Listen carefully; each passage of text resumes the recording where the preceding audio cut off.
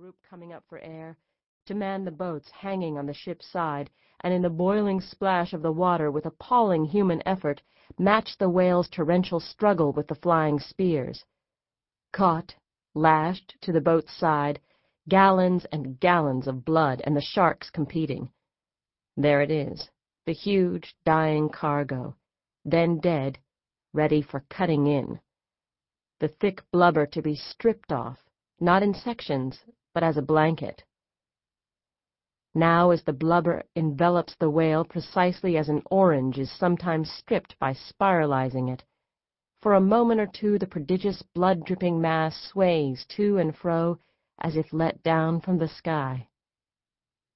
Captured, hacked off, the huge necklace head of the whale, its decapitation in a whaler looked on as a precious crown, if you like, for its spermaceti, tons of oil, and soothing ambergris, oil boiled to make candles, give light in the darkness, and somewhere in the slaughter, bones for Ahab's leg, for corsets, scrimshaw trinkets, many domestic refinements and scents there in the blood and guts. The texture of the slabs is not quite felicitous for food, Melville tells us, although it was eaten by the early hunters, by the Eskimo, and by the second mate, Stubbs, on the Pequod, who attacks in a comical chapter several huge whale steaks with a personal relishing. The whaler, the exploitation of the dead beast, is not a youthful romantic adventure of bracing experience. So many of one's companions have come sulking away, address unknown, from howling creditors, accusing wives, alert policemen, beggary on shore.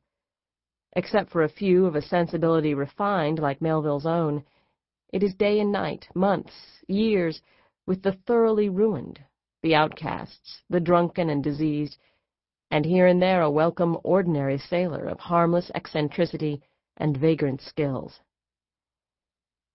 In Melville's novels before Moby Dick, to sign on for work on shipboard is soon to plot an escape, no matter what the risk.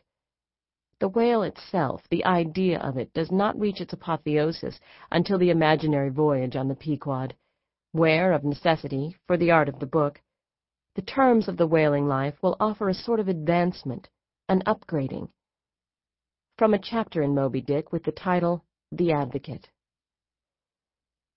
Doubtless one leading reason why the world declines honoring us whalemen is this.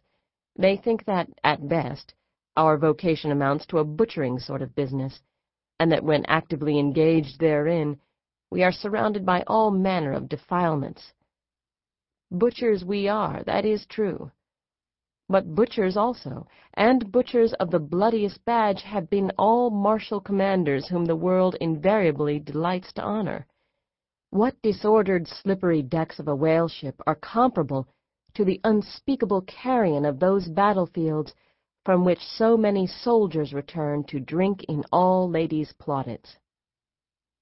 Then he goes on to list the advantages to mankind brought by the whaling industry, the tapers, lamps, and candles that burn round the globe, burn as before so many shrines to our glory, and the whale ship as an instrument of exploration. For many years past, the whale ship has been the pioneer in ferreting out the remotest and least known parts of the earth. She has explored seas and archipelagos which had no chart, where no Cook or Vancouver had ever sailed. And in what we can read as a facetious postscript, his title, he asserts the advantage of the pomade, the hair oil, on the head of the king at his coronation, even as a head of salad.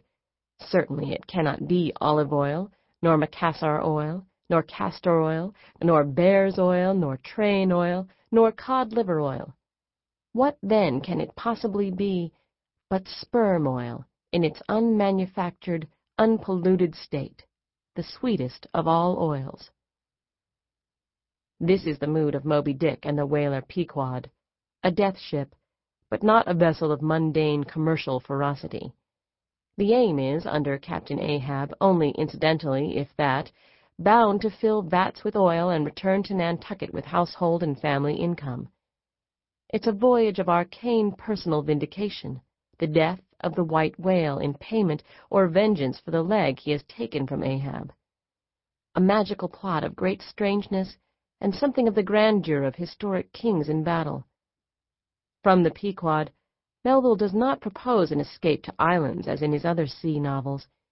It is to be an intense plot and a history of the whale and whaling, given in encyclopedic detail, and written with a wild, inexhaustible language coming in a rush like waves, thereby honoring the deadly enterprise. If at my death my executors, or more properly my creditors, find any precious MSS in my desk, then there I prospectively ascribe all the honor and glory to whaling, for a whale ship was my Yale College and my Harvard. Not quite, indeed not at all, far from it. Melville is the most bookish of writers, a tireless midnight student. He has read and uses everything: Shakespeare, the Bible, Sir Thomas Browne, the epic Lusiads by the Portuguese poet Camoens, national history, marine history, natural history, zoology. The chapter Cetology is divided into a sort of mock academic shape: the folio whale, the octavo whale, the duodecimo whale. This expansiveness of information is necessary for a public that knows little of the whale and whaling and has its source in the same instructive purpose as Zola on coal mining in Germinal. But Melville's method of information is an extravagant poetic language, an exalted factuality. The finback is not gregarious. He seems a whale-hater, as some men are man-haters. Very shy, always going solitary. This Leviathan seems the banished and unconquerable Cain of his race, bearing for his mark that style upon his back. In the commentaries about Melville, there is considerable sentiment about sailing and the oceans, and Melville himself, as a sea-struck vagabond, a land-bred youth with a lust for wanderings. Although he didn't know it at the time, the sea was to give him his art, his occupation, but the actual romance of the landscape, the sun and the waves, the stars at night, are nearly always mixed with the brutality of life on board. And the art that saved him, the discovery of his genius, was a sort of Grub Street, a book a year, sometimes two. And not altogether different from Macaulay's description of the writing game at the time of Dr. Johnson. Even an author whose works were established and whose works were popular, such as Arthur Thomson, whose Seasons was in every library, such an author as Fielding, whose Pasquin had had a greater run than any drama since The Beggar's Opera, was sometimes glad to obtain, by pawning his best coat, the means of dining on tripe at a cook-shop underground, where he could wipe his hands after a greasy meal on the back of a Newfoundland dog.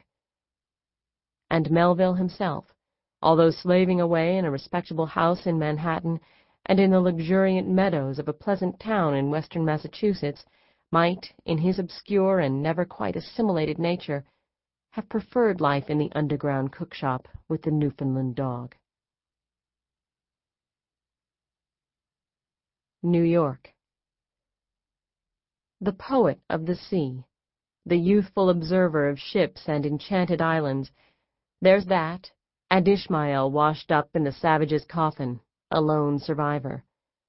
And down the years, more than a century later, so much of the writer had lain submerged that poor Melville seems to come to mind when we think of this profligate benefactor of our literature. There is a forlorn accent shadowing the great energy of his thought and imagination. There is a rueful dignity in his life and personal manner, and sometimes a startling abandonment of propriety on the pages. He was not a gifted angel winging up from the streets, the slums of the great metropolis Manhattan. Instead, he was as well-born as any American of his time.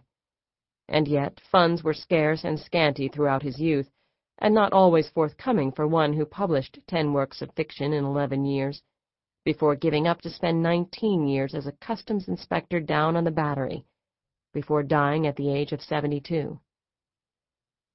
There have been poorer writers who died younger than Melville. Indeed, poor Melville is a sigh not only for the bill collector at the door and the neglect of his work, but also for the sense we have of a haunted and haunting man. Who was he? Godless?